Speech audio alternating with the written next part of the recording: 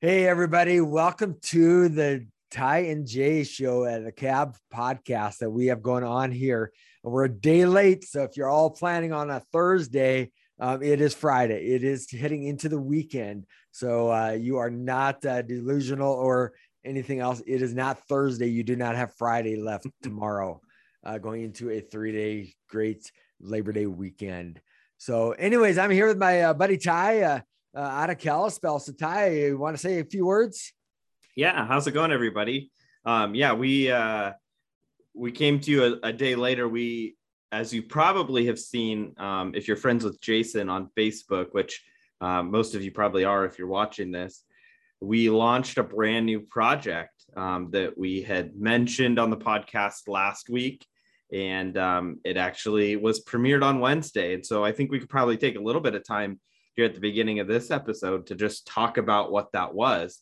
So if you haven't seen it by now, we launched episode 1 of a project that we're calling Behind the Scenes Great Falls, which is this big initiative to shed some more light on business owners, specifically in Great Falls right now, but just generally shedding light on business owners and specifically small business owners. And, you know, we talk a lot about on the small business owners on this podcast because I think they don't, or well, I shouldn't say I think, I know and I have seen that they don't have enough resources to reach their core demographics, right? They don't have huge multi-million-dollar advertising budgets. A lot of times they just do what they can to reach their future customers.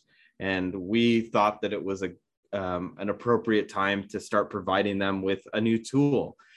So we launched episode 1 and we highlighted a very special business to the both of us, and that was Cab. So Jason was the star of our first episode.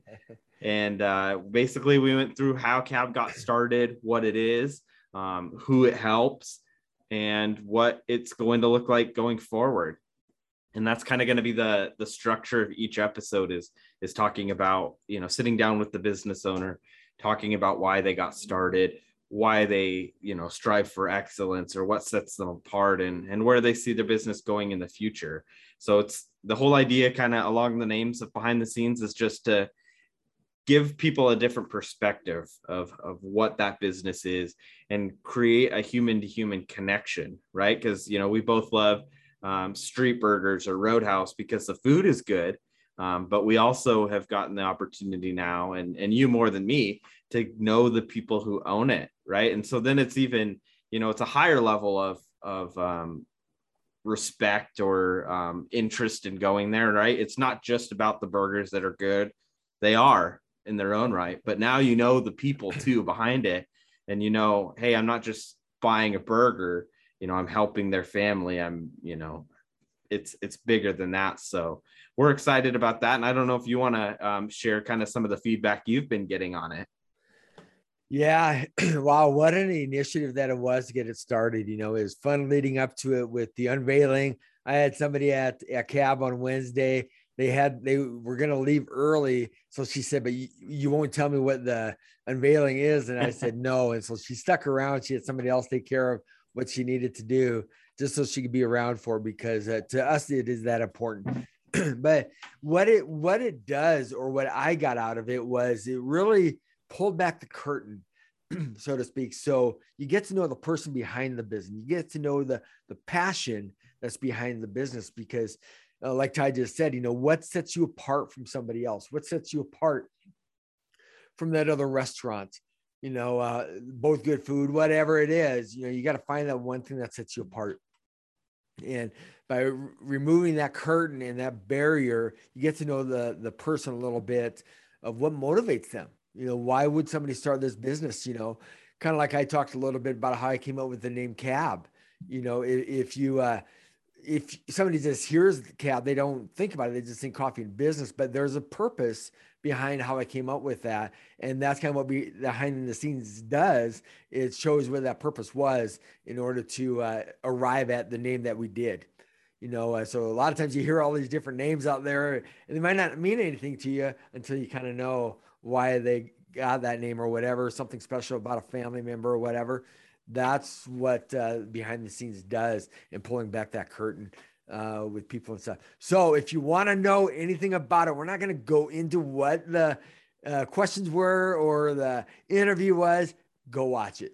It's out on my page. It's out on LinkedIn. It's out on, I think we have it up on YouTube. I'm not sure. I need to make sure we got it up there, but I think got so. it in different places. Yeah.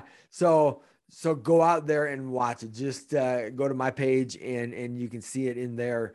But it is something that is great. So if you know of a business out there that is looking, small business specifically, it can be any size business, but we really want to look at the small businesses, one that might not necessarily have some of the resources that, you know, hey, pay a little bit here, and this is what we can do for you to get your name out there. And like I said, if we can bring that human to human connection, as Ty said, you know, together, I think that's makes a business a little nicer. So when you walk into a restaurant or walk into a clothing store or walk into a coffee shop and they know your name, kind of like the Cheers thing, you know.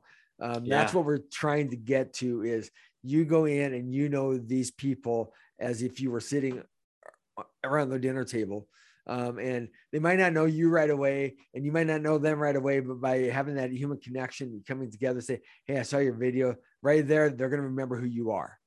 You know, it's just going to make it that much easier. So yeah, with that, we're excited that we kicked that off on Wednesday. And so it is live out there on our sites. We're looking for at least 10 businesses. We're shooting for 10 businesses locally in Great Falls that want to be showcased in our behind the scenes Great Falls. So if you know of anybody, or if that is you, please reach out to us, drop a note in the comments or whatever, and we'll make sure that we reach out to you this next week and get things set up and get production and things like that, because it takes time to get to some of the stuff up and running.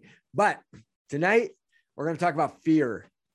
We're going to talk about the fear as a real thing, because there is real fear out there. I was up in Glacier National Park, and there's a bear up there, and I'm afraid of bears, you know, because they eat me. We should mention, we left last week's episode on the cliffhanger of, if you were back for this week, you didn't get eaten by a bear. And since we were delayed by a night, there must be some listeners who thought you got eaten by a bear. So yeah, I never thought of that. So yeah, if you thought that I was eaten by a bear, I was not. They did euthanize the bear where we were at. There was a bear that shut down a couple of trails, and that bear has been euthanized since then. But I am back. I did talk to Cody, my son, and then my wife, Heather. We were on that hike, hanging onto the cliff, going across. And I'm thinking the whole way, okay, we got bear spray, but a bear jumps out in front of me on this cliff. It's either get eaten or jump. I mean, those are the two options that I have. So I don't think bear spray would have helped, but the bear spray did eliminate or reduce some of the fear that I had. If anything, I could throw the can at him and hit him after it was emptied.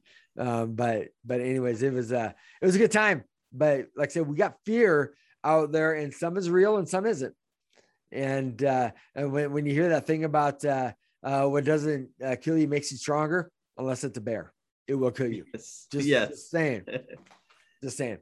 So Ty, let's kick this off. I was reading some stuff today on fear and talked about the 6 different types of fear that are there. There's actually a lot more than the 6, but you might be able to kind of combine some. You know, we've talked a little bit about this, you and I offline a little bit, but let's kind of dig into what the types of fear. I'm just going to read off the fear that we're going to talk about tonight. There's 6 of them. I did a Facebook Live earlier today, and I talked about 2 of them, and I said, but you got to join us tonight for the other 4. So I'll read them off, and then Ty and I are going to kind of go back and forth and talk about each one, and talk about how to eliminate it, or is it a real fear, or how to maybe minimize, like we do with the military a lot of times. Is we can never eliminate fear or eliminate risk, but we can mitigate it and we can minimize it, because going into the battlefield, you always have that fear of something. So how can you minimize the risk going in? And so we're going to talk about some of those things also. So the fear that we're going to talk about tonight is the fear of poverty. Okay. That's one. Okay. The fear of criticism. And when we get into that, it's going to work a couple of different ways when we talk about criticism, but it is that is a real fear, even if you think it's not. When I say real, it's a fear out there, but a lot of it is in our head. It's not necessarily going to hurt you. The fear of unhealthiness or ill health. And how about the fear of losing a loved one or the loss of someone in your life that you loved?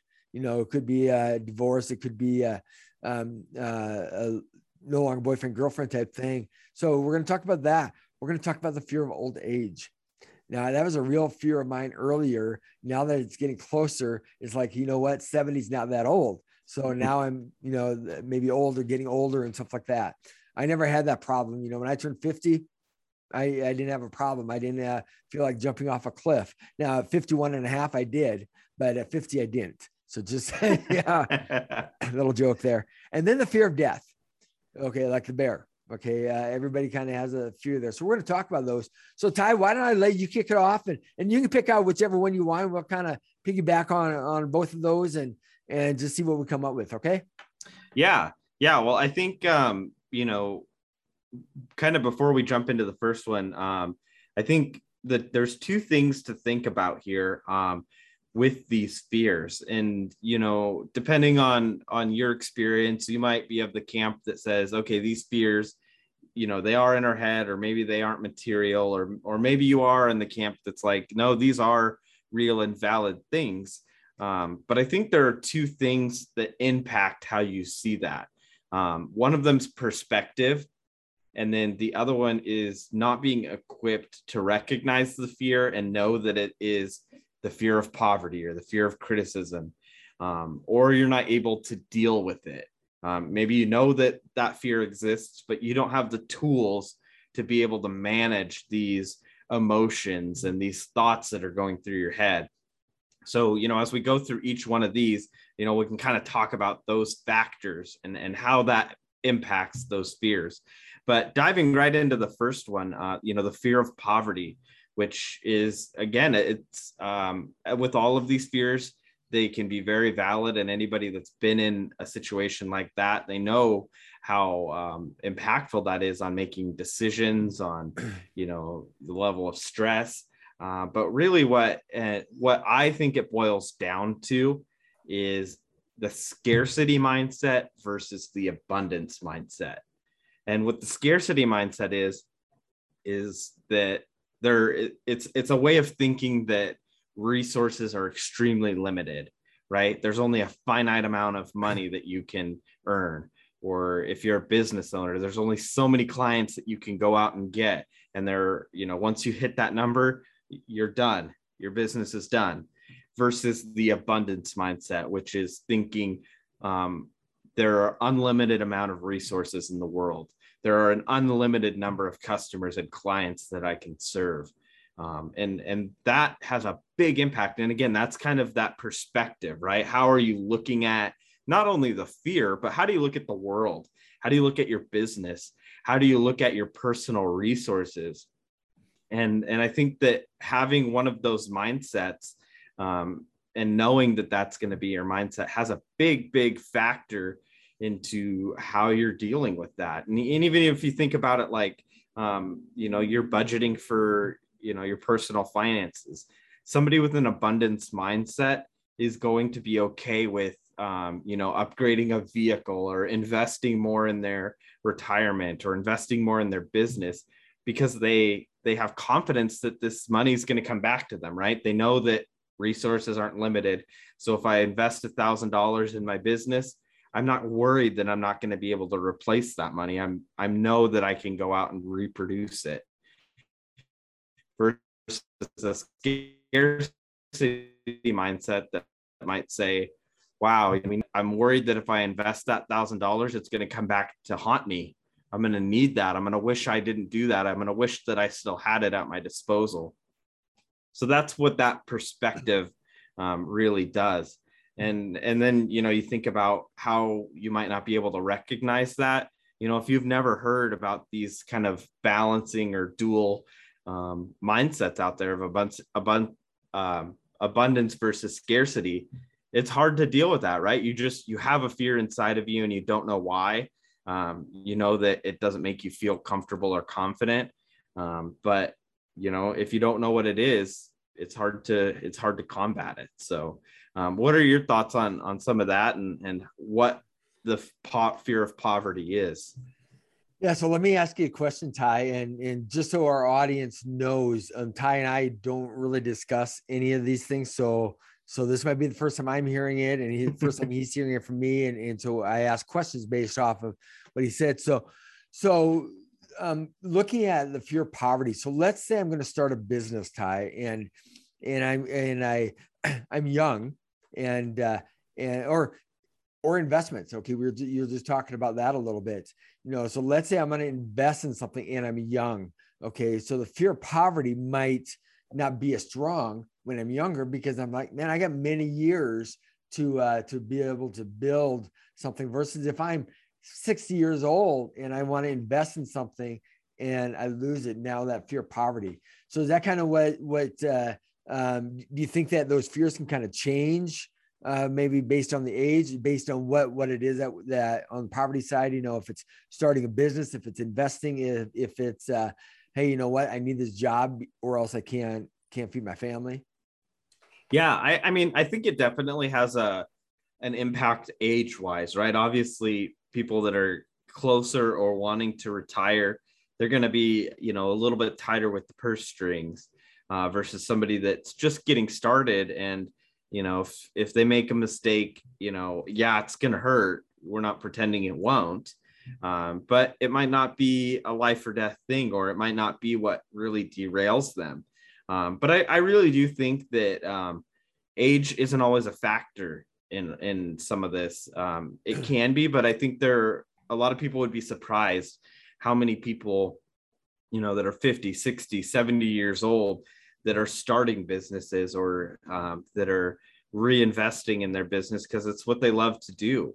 And so, just because you are, older doesn't mean you can't be risky.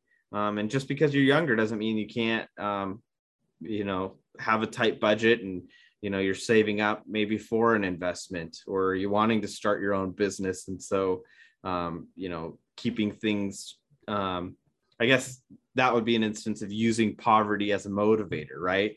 You're not using. That's kind of what I was getting at. Also, you can use some of these fears as a way to motivate. Say, hey, I'm not going to give into it because I think that our age, no matter what our age is, we have to learn. Like you said, you were talking about how to recognize and having the tools to do it. If you understand that, you can now mitigate or minimize or whatever that fear, or figure out, is it a real fear or is it a self-imposed fear? What is it that's driving that nervousness in me, or the fear factor, as I want to do something different. And I think that's the key there, where you said in the beginning, having the right perspective and then being able to have the tools to look at the fear and almost remove yourself from it and come and look at it from the outside. Okay, now what are the pros and cons and stuff? And if the pros outweigh the cons, do it, because I'm fearful sometimes, that we could lose everything, ventures that I've done.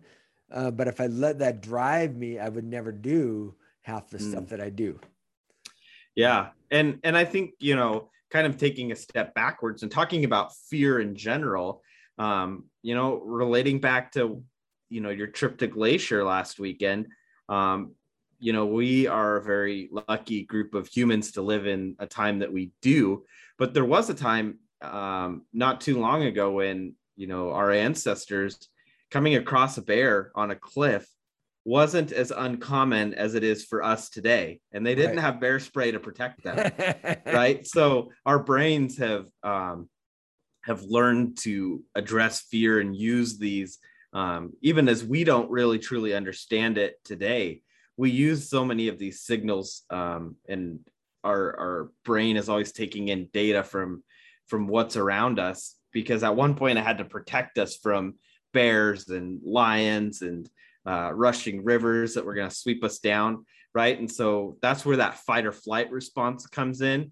And so you've really got to understand that and know that that's why these fears exist. Right. It's, when we say it's in your head, that doesn't mean that isn't real or that you're making it up. It's that, okay, your brain is telling you this because it's trying to protect you.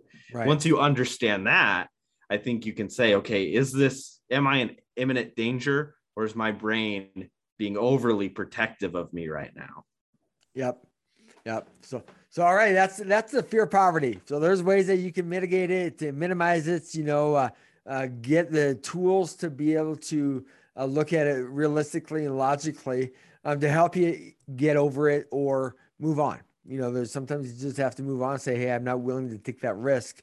So you move on, but at least you addressed it and you took action then. So our next one we're going to talk about is the fear of criticism. Now that's a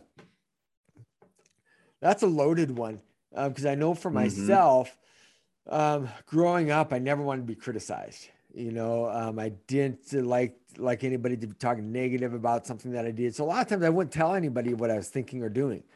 I kept it to myself. And in this day and age, I'm 54 years old, and we still don't necessarily tell everything out there that we want to do, for fear of somebody criticizing it.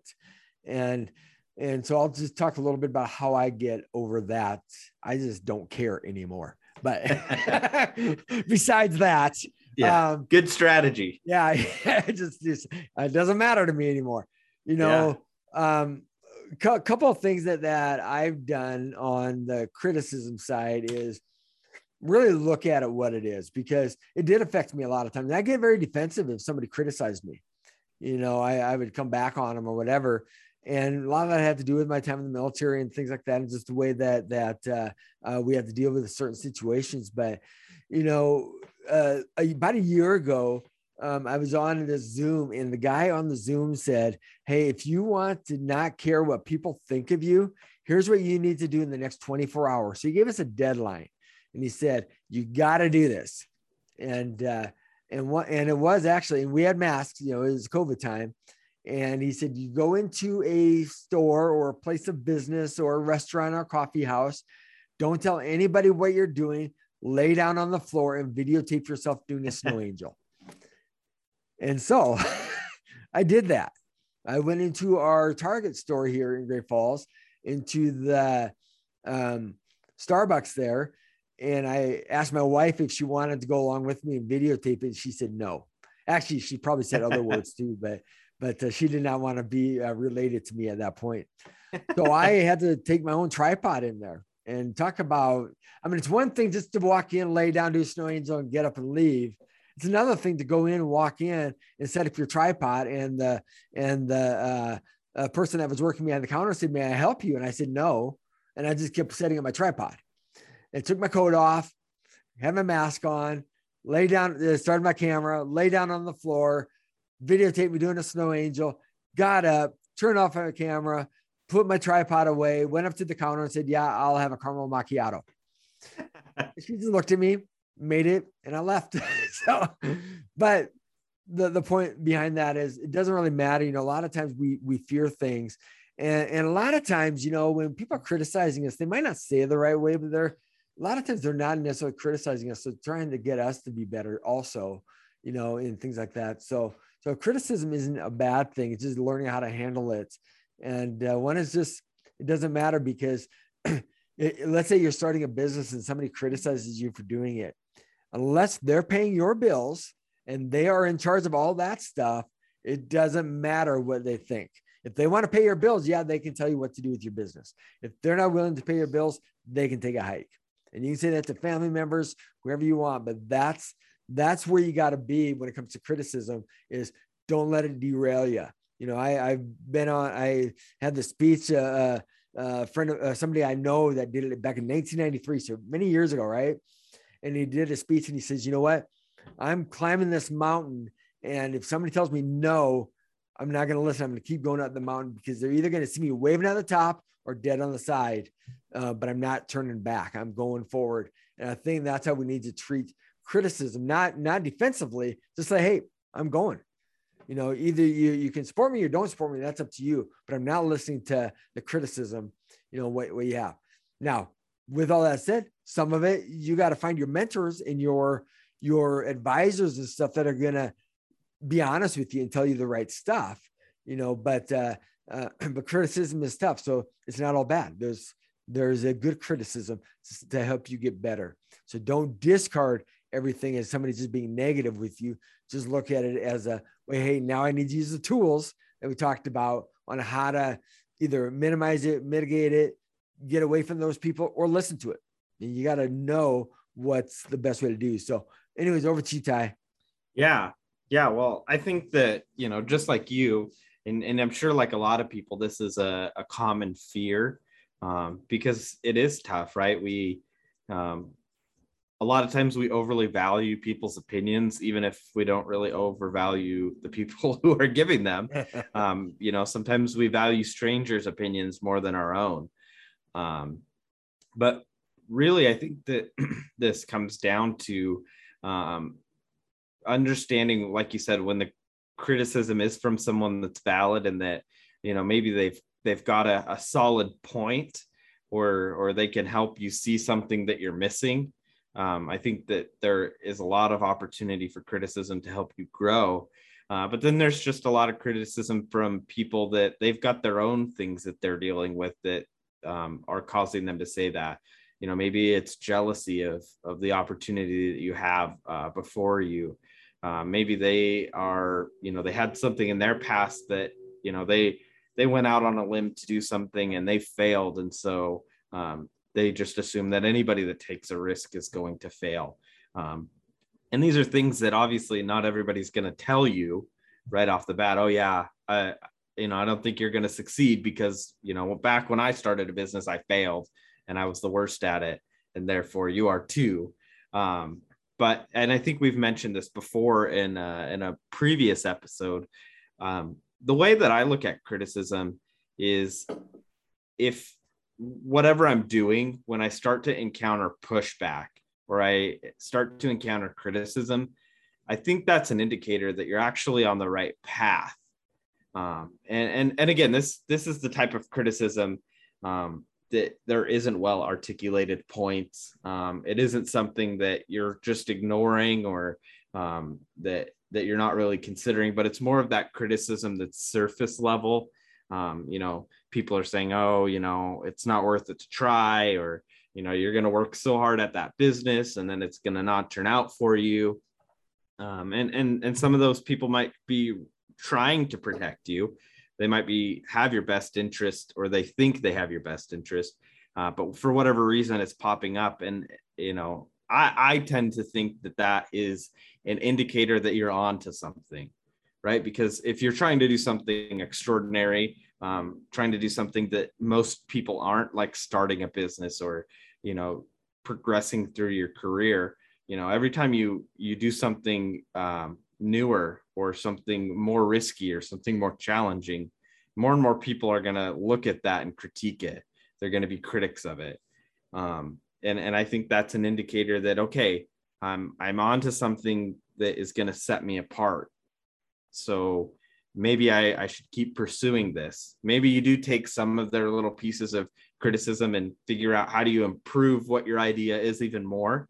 But I think a good dose of criticism is a good indicator that, hey, maybe I'm onto something here, and maybe I should keep following this thread.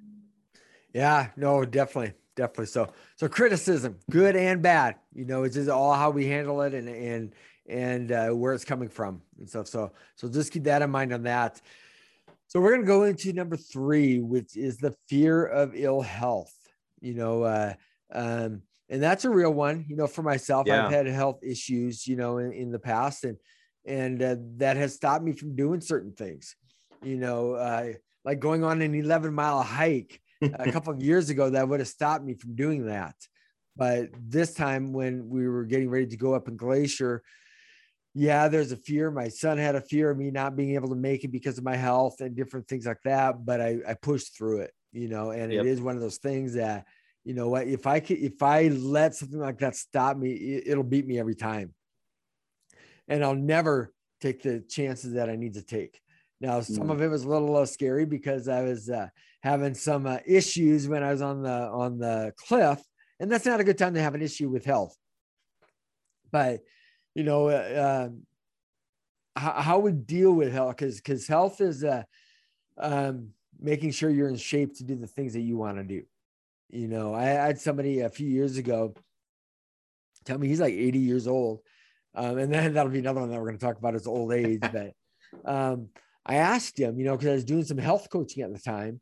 And I said, hey, I understand people want to get healthy and stuff like that, but you're 80 years old. You went through 30 years in the military. You've done all these things. You have kids and grandkids and great grandkids, and you've lived a full life. Why start getting healthy today at 80 years old?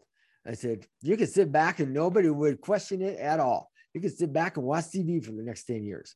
And he says, I could. He said, but he said, I want to be able to climb the mountain when my great grandson wants me to go with them. And I want to be able to say, yes, I can do it. And you know what? That's the reason he wanted to get healthy. And so I think just us thinking of getting healthy and things like that, we got to have that motivation behind it. So it's a fear. We have a fear of, hey, what if I'm unhealthy and I can't do certain things? How does that work? Or what if this happens and I'm unhealthy or I have ill health? I'm afraid of that. And a lot of people die if they don't have something to live for, type thing. So this is a little different take on the fear of ill health, but it is his motivation for wanting to be healthy, because he knew that if he wasn't healthy, he would shrivel up and not be able to do what he wants to do with his great grandkids. So I think that's powerful, that you got to have that motivation to get healthy. We know what we should be eating. As I was talking to you, Ty, earlier, said, we're talking about good health, eating a bowl of ice cream. That's not the time to be talking about, it's like, okay, yeah, I want good health, so I'm going to put the bowl down. I've also had it where accountability comes into play when you're dealing with your health or with anything that you're dealing with. Is I was teaching a course with a friend of mine, and one of the things all of us wanted to be kind of getting healthier and better eating habits and stuff like that. And we joked about, like grabbing that handful of peanuts and eating them and whatever. Well, this guy, he's a good friend of mine. He texted all of us at 8:00 and he said, hey guys, remember, no eating after 8:00.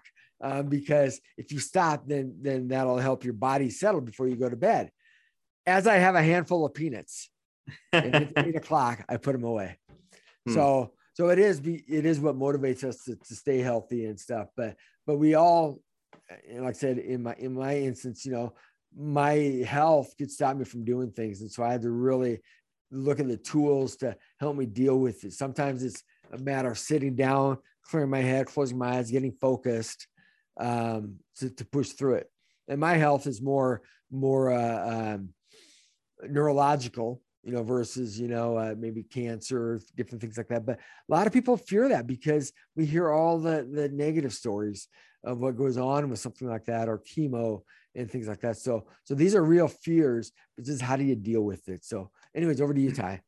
Yeah, well, I think this is a good example of, as we talked about in the beginning, how do you mitigate risk? Because you're, or mitigate fear, I should say, because there's not something that you can do that's going to keep you healthy forever, right? There's always going to be some amount of risk involved. You could be the healthiest person in the world and still get sick. It's not going to be a silver bullet situation. But I think people do underestimate how much control they have on their health when they're with the things that they do have control over, right? So like you talked about, how is your diet? How much exercise are you getting? How much water do you drink? Are you getting all of the nutrients that you need? And I think that there are certainly a lot of things that we can control, getting regular checkups and all sorts of things, right? That can help us close the gap on what is our degree of risk, right? There's always going to be some out there. We certainly saw that in the last 18 months, right? You're not going to always have full control over this one. Just like you're not going to have full control over any of the other ones. But I think it just comes down to, you know, what is in your circle of control, and are you doing what it takes to ensure that those are the reasons, or I should say that those aren't the reasons that you do find yourself, you know, sick or battling something. Because I think if you can, you know, if this is something that really does scare you or keep you up at night and something you think about a lot, certainly going down the road of trying to make that, make those decisions that are going to help you is going to provide some comfort, right? You feel like you're in control. And I think that's another part of fear that people don't talk about is, okay, how much of this am I in control of, right? You know, thinking about, again, back to the bear situation, because, you know, it's the most dramatic that we can think of, right? But you don't have control of where the bear is going to show up on the path, or if it's going to show up, or if it's just going to get scared and run away, right? But you can do everything you can to be prepared for it. That's why, you know, people that live in Montana, you know, we bring bear spray with us, right? We're doing what it takes to control the factors that we have, right? If you're walking out in Glacier National Park without bear spray and a bear attacks you, you know, hey, there was something that you could have done, right? Same thing with your health. There are things you could do. It doesn't mean the bear's not going to show up, but at least you're going to be somewhat prepared. At least you're going to say, okay, I did everything I could, but this may have been inevitable. Yeah. And I want to do a public service announcement for those of you that are not in Montana. So when we are talking about bear spray is what you spray at the bear when the bear is there. Bear spray is not like suntan lotion. It is not like bug repellent where you put it on yourself and wait 20 minutes before you go outside. That is not what it is. So I wanted to clarify, when we're in Montana and we're talking about bear spray, that's what it is it's to protect you and gets the bear to go like this to his eyes. So it gives you a chance to get away. Okay. Because otherwise he's going to be mad if you don't get away. So you got to keep moving. But anyways, public service announcement, back to you, Ty. Yes. Yeah. Well, kind of moving into our next fear, it's the loss of someone you love. And I think that, like you said at the beginning, you know, it could be the death of someone you love. It could be, you know, losing a partner to divorce or breakup. It could be, you know, a family member. It could be a, you know, business partner or a relationship that, you know, fails. It could be loss of a friendship, right? There's probably no end to the list of examples. But what I think this boils down to, or what causes this fear, is that you're worried that you're not giving enough love to that person right now, right? It's some degree of guilt that, you know, similar to the previous example of health, there's certain things that you can be doing now, you know, putting in work in these relationships to improve them and to show that this is someone you love. Obviously, you know, in the event of death, you know, you don't have a whole lot of control over some of that. So I guess, you know, maybe we'll focus on the non-death loss first. Really think about how you can show that love to them now, right? While you have them. Again, what you have control over is what you can see effect on. So I think if that is a fear that you have, that you're going to lose the people around you, you know, show them how much they mean to you now, right? Because you can't do that when they are gone, or if they are gone. So, you know, really being grateful for having them now, having them a part of your life now, I think goes a long way to helping relieve this fear. And I think that applies to both situations of, you know, losing someone not to death, and then also losing someone that did die in your life. You know, appreciate them now. Again, do what it takes to show them that love. Do what it takes to improve the relationship. Do the hard work right now. I think that does a lot to removing that barrier of fear. Yeah, you know, it's funny you mentioned that about the hard work. It is hard work. it's hard work, after you have a child, the love and just the dedication that you need to put into it. Marriages, they don't survive just because, hey, we're married and it said till death do us part. You don't want to make that happen earlier than later, if that is your mindset. But it does take work. It's a constant thing of, how do I show somebody I appreciate them? And sometimes it's with words, but a lot of times it's with actions. It's doing things that's gonna make them appreciate you, not for you to get a pat on the back, say, hey, I did the dishes tonight. It's, hey, I knew you were tired, so I did the dishes. Or don't say anything and you do the dishes, and they come out of the back room and say, oh, thank you for doing that. I was getting ready to do that. So, it's just those little acts there. And I got to add something, with my military background, it's kind of interesting. We were on a deployment here a few years ago, and we came back and we had 70 of us leave to go on the deployment. We came back and we had 7 people get divorced. So we had 10% of our units get divorced after that deployment. And what's interesting, if you talk to the ones that got a divorce, they say, well, I was tired of my spouse leaving all the time.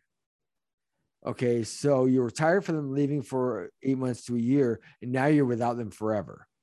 I mean, to me, those are excuses that said, hey, you know what, I'm tired. I'm tired of you, not I'm tired of you leaving. It's just I'm tired of you. I've had a couple of those people, their spouses went and got the weight surgery done, where they, I forget what it's called now, not like the lap band type stuff. And they started seeing guys pay attention to them, and they divorced their husbands because the husband's military health insurance paid for them to get the surgery, and then they dump them. So why, or a little piece of advice, everybody out there, don't always let the military pay for your surgeries and stuff, because it could be the death of your marriage. But that's just another side note. But it is one of those things, as you think about the loss of somebody, and that might stop you from doing certain things too, because you have the fear of, hey, if this happens, I'm not going to be able to go on and stuff. Same with the death,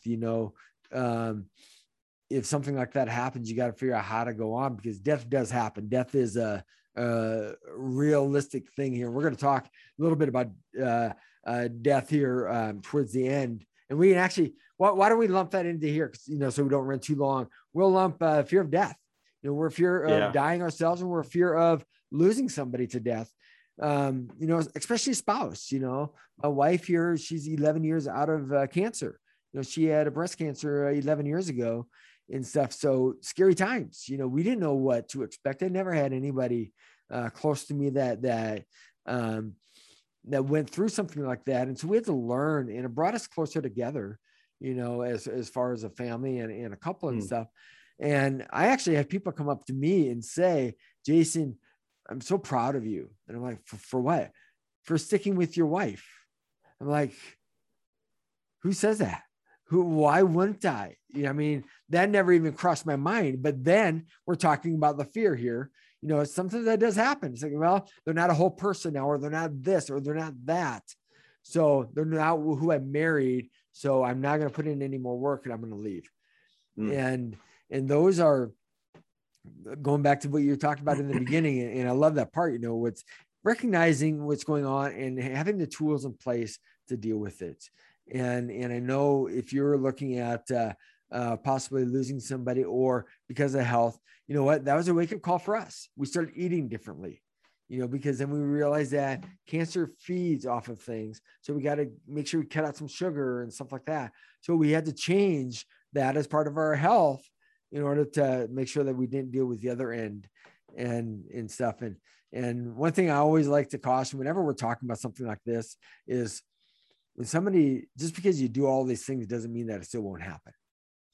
Don't say, well, I've done all these things. Like you said, I've talked to marathon runners that get cancer. I've talked to marathon runners that have done everything healthy their whole life, and still end up sick. So just because you do it doesn't, but it's that minimizing and mitigating what we can control. You know, you said it very well there earlier, Ty, is what can we control is all we can do. We can't control the other things. We can only control these things. I can control what I put in my body. I can control how I respond to somebody. I can control the thoughts that go into my mind. You know, all these things that I can control, that's all I can do. If it's out of my control, why even worry about it? Because it won't do any good. Yep. So, yeah, definitely. And you want to add anything else onto that before we move on? Go ahead. Yeah. So kind of talking about, we shifted from the death of a loved one to, our own death. Right. And there's that saying out there that there are only two things that you can't avoid in life, death and taxes. We can't avoid taxes more right now. Yes. Yeah. So I guess the mitigating factor on taxes is maybe have a good accountant. But there's not really a whole lot of mitigating factors on death. It's going to come at some point. Yep. But I think it's along the same lines of the death of someone else. It's not appreciating, the life that you have today. And, that sounds corny, and kind of like, well, duh, I should appreciate that I woke up today. But I guess even more than that, it's, am I living life to the fullest now? Am I enjoying what I'm doing, or, do I hate my job so much? And, I am feeling trapped in this life. And so that's when I think that fear of death starts creeping in is more so, okay, I'm going to have regrets that I didn't get to do this, or, that I spent so much time doing something that I didn't like. And you're not really embracing, what's going to fulfill you in your life. And I think that comes with some of these other fears that we've talked about, right? Maybe you aren't enjoying your job so much. And so you've let the fear of poverty keep you from starting a business, or keep you from a career change, or going back to school to learn some other new skill to go out and do something different. Right. So all of these fears, there's a balance to them, right? If your fear of sickness is so crippling that you don't want to do anything to get better, well, then, the balance on that end is maybe death for you is, compounding. Now you're not doing what it takes to get healthy. And so now you're creeping up. So all of this is a balance. And I think, death is so interesting because it's so, black and white in our minds, right? And we never know when it's coming. We don't have a clock counting down how much time we have left for us. So in my opinion, and people can disagree with this and have a different way of looking at it. But again, it's back to that circle of control. We don't have control of when the clock strikes zero, but we do have control of what we're doing with our lives. We have control over our actions today. And I think if you can take actions to appreciate your life right now, you can feel like your life is being fulfilled. You're happy, you're doing what you love. I think that takes away some of this, the fear of death. It'll still be scary to a lot of people, but at least, okay, I spent time doing what I loved. I spent time with people that I loved. So if it does, or when it does come, I did what I could.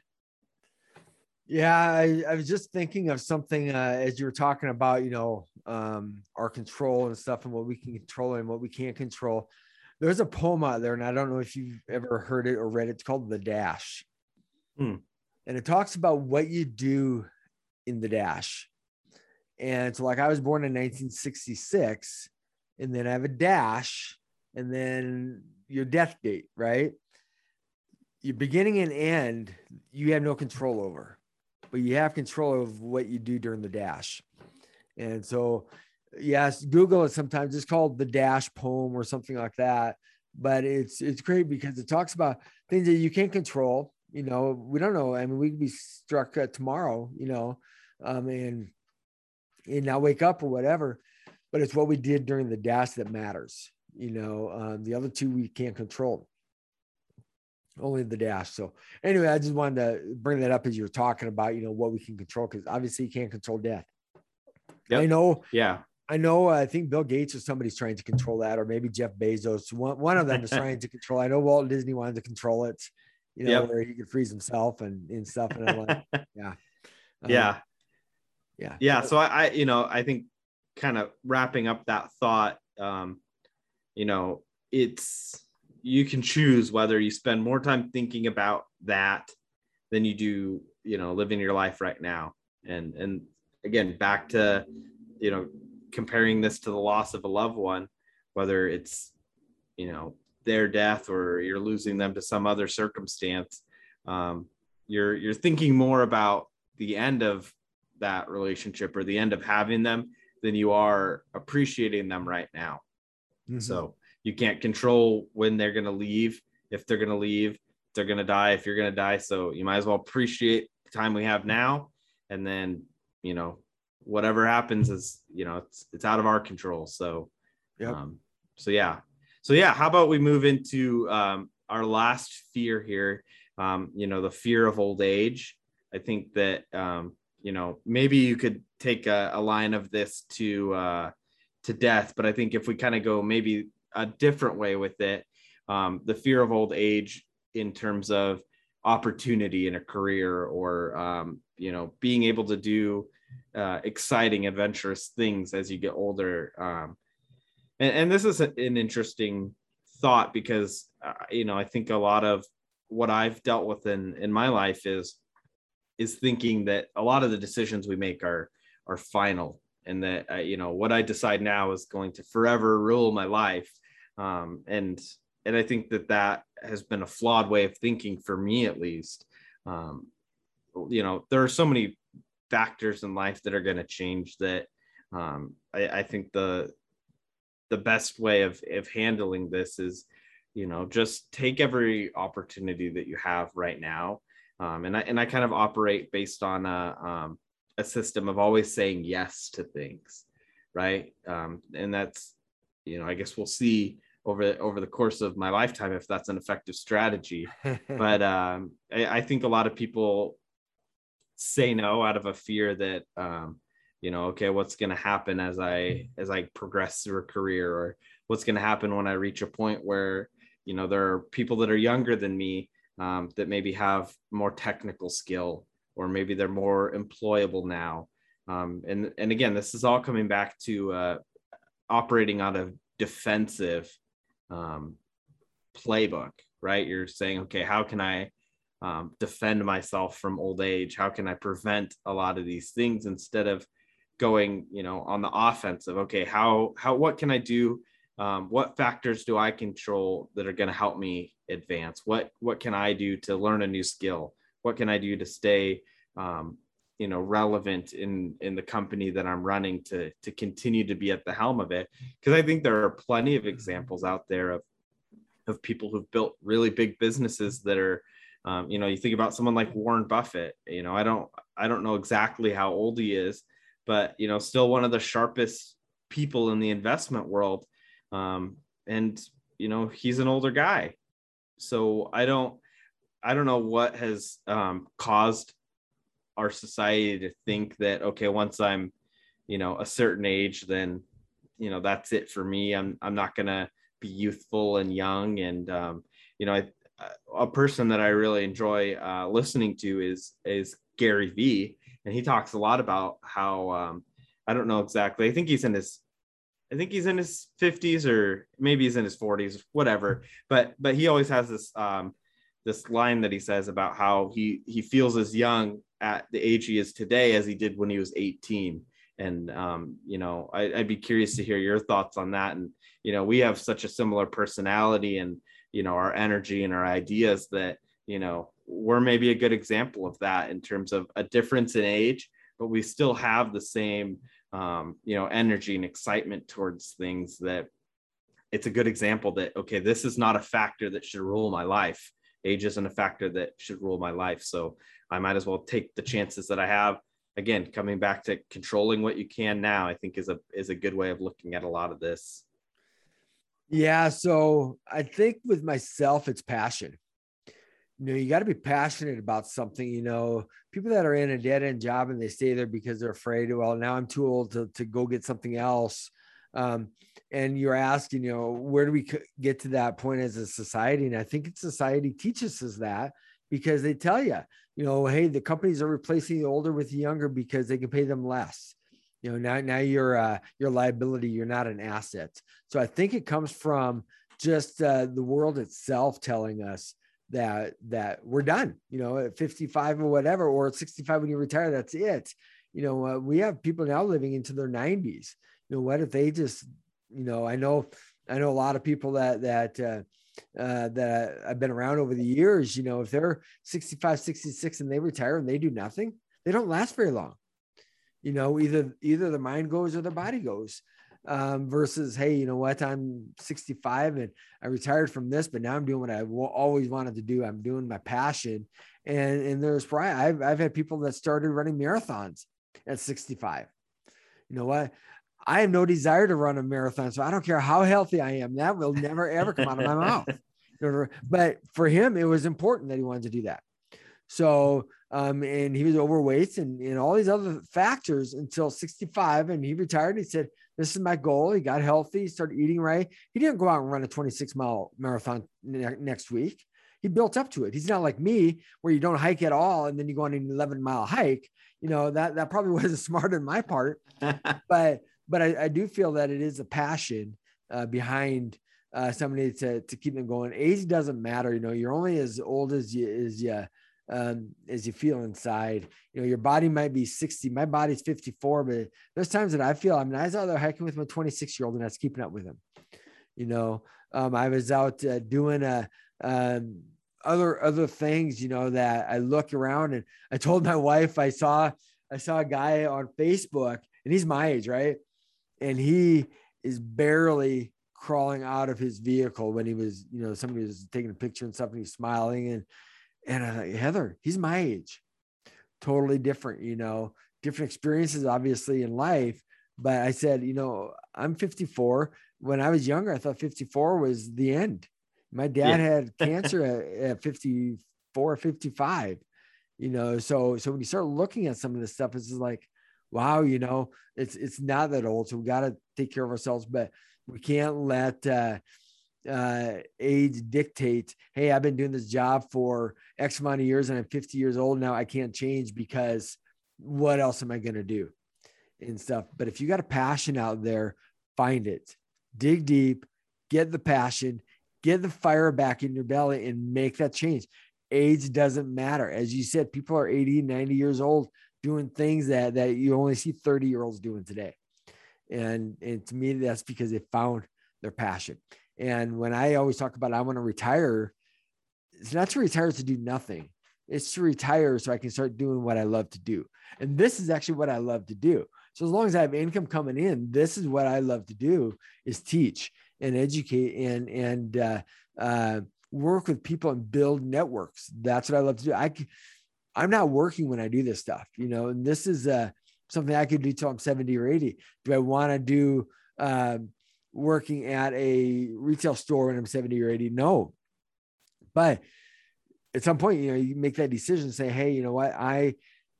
I love doing that, or I don't love doing whatever it is. But if you find your passion, age doesn't matter. Age doesn't, it's irrelevant.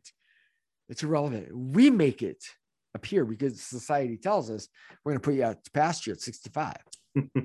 Yeah. And when I was just a second here, when I was doing a lot of insurance work, I had a buddy of mine. He did a lot of financial planning. He says, when you retire, you have the go-go years. You're raring to go and stuff, and then you have the slow-go years, and then you have the no-go years. And he said, what happens is these guys that are getting ready to retire, going back to the first fear of poverty, he says, they're afraid to retire because of what happened in 2008, they could lose it again. So they stay working and stuff. And their goal is to buy the boat, buy the vacation home, buy the RV, buy all these things when they retire. But they don't do it when they have the go-go years. They do it in the no-go years, and they do it after they die.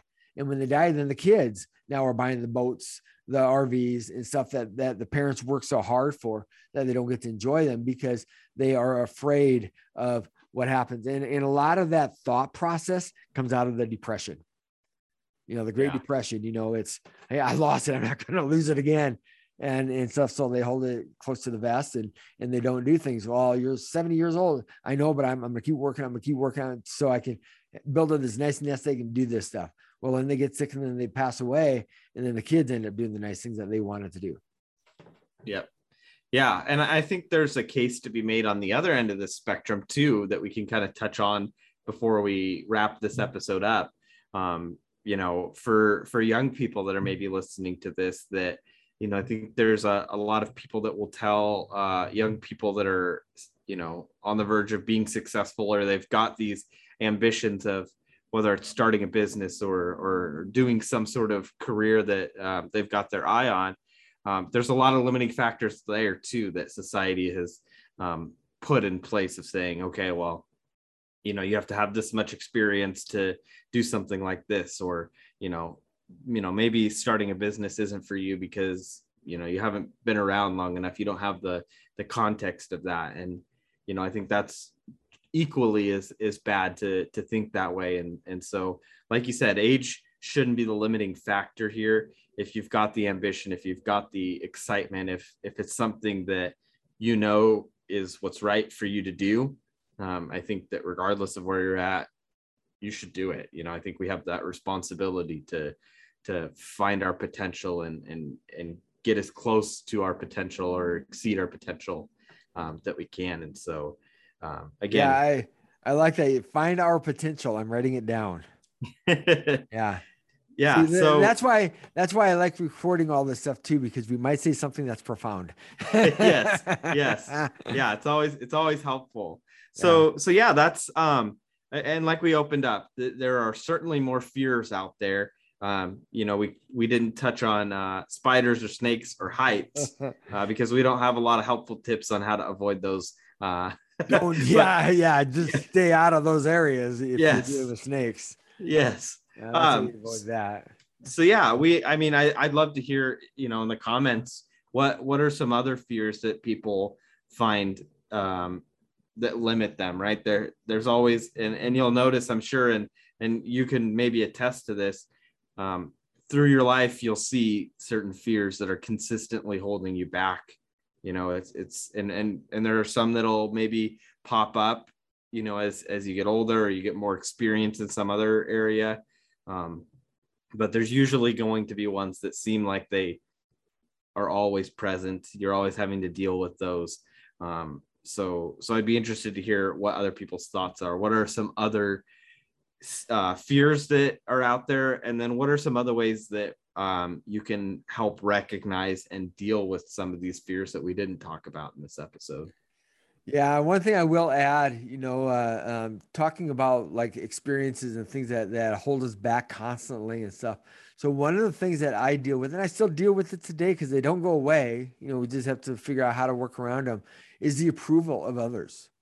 Kind of like that criticism, but the approval. So I'll leave it at that. So if any of you that are listening to this, watching this on the podcast or in the Facebook Live or on the replay or whatever, put in there, what are some of the fears that you've had to deal with or whatever. And mine is still, wanting to be other people to approve of what I do. And so I'm always striving for somebody else's approval. And as I started out in the beginning is I just had to resign myself to the fact of I don't care what other people think and I need to do it, but it doesn't mean that it goes away. It's just learning how to deal with it is the thing, because I can't just switch that off. I wish I could take a turn of the switch and say, hey, I'm no longer worried about that, because it's not like that. It's family members, it's friends, it's colleagues and stuff like that. So I'm always striving to get their approval, kind of like that. Hey, good job, son. Good job, for doing that. I don't need it, but in the back of my mind is like, if I don't get that, do they really like what I did? And so yeah, put in the comments, anything like that. But as we wrap up here, we hope that this episode was beneficial, because we want to continue to bring things that we deal with and how we can make it through it, and then how we can help you guys get through some of the stuff. So make sure you like our podcast, subscribe to it, share it with your colleagues and your friends, and just get it out there, because that's how we know that we're reaching the right audience. And then put in the comments also topics that you would like us to talk about, and we will do that. We're excited about where this podcast is going, and the Facebook Lives and the different things that we're doing.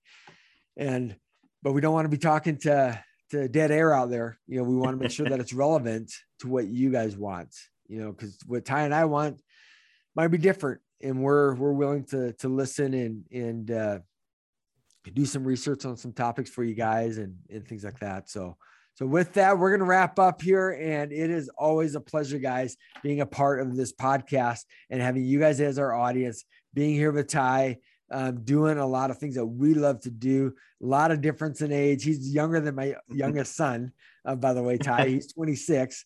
And but just our friendships that we built here, and we did it because we're like-minded and we want to get around the people that make us better. And so that's why Ty and I connect, and we're always looking for people that will help make us better. And we're hoping we can help make somebody else better. So with that, you guys having a great, great evening. We'll talk to y'all later.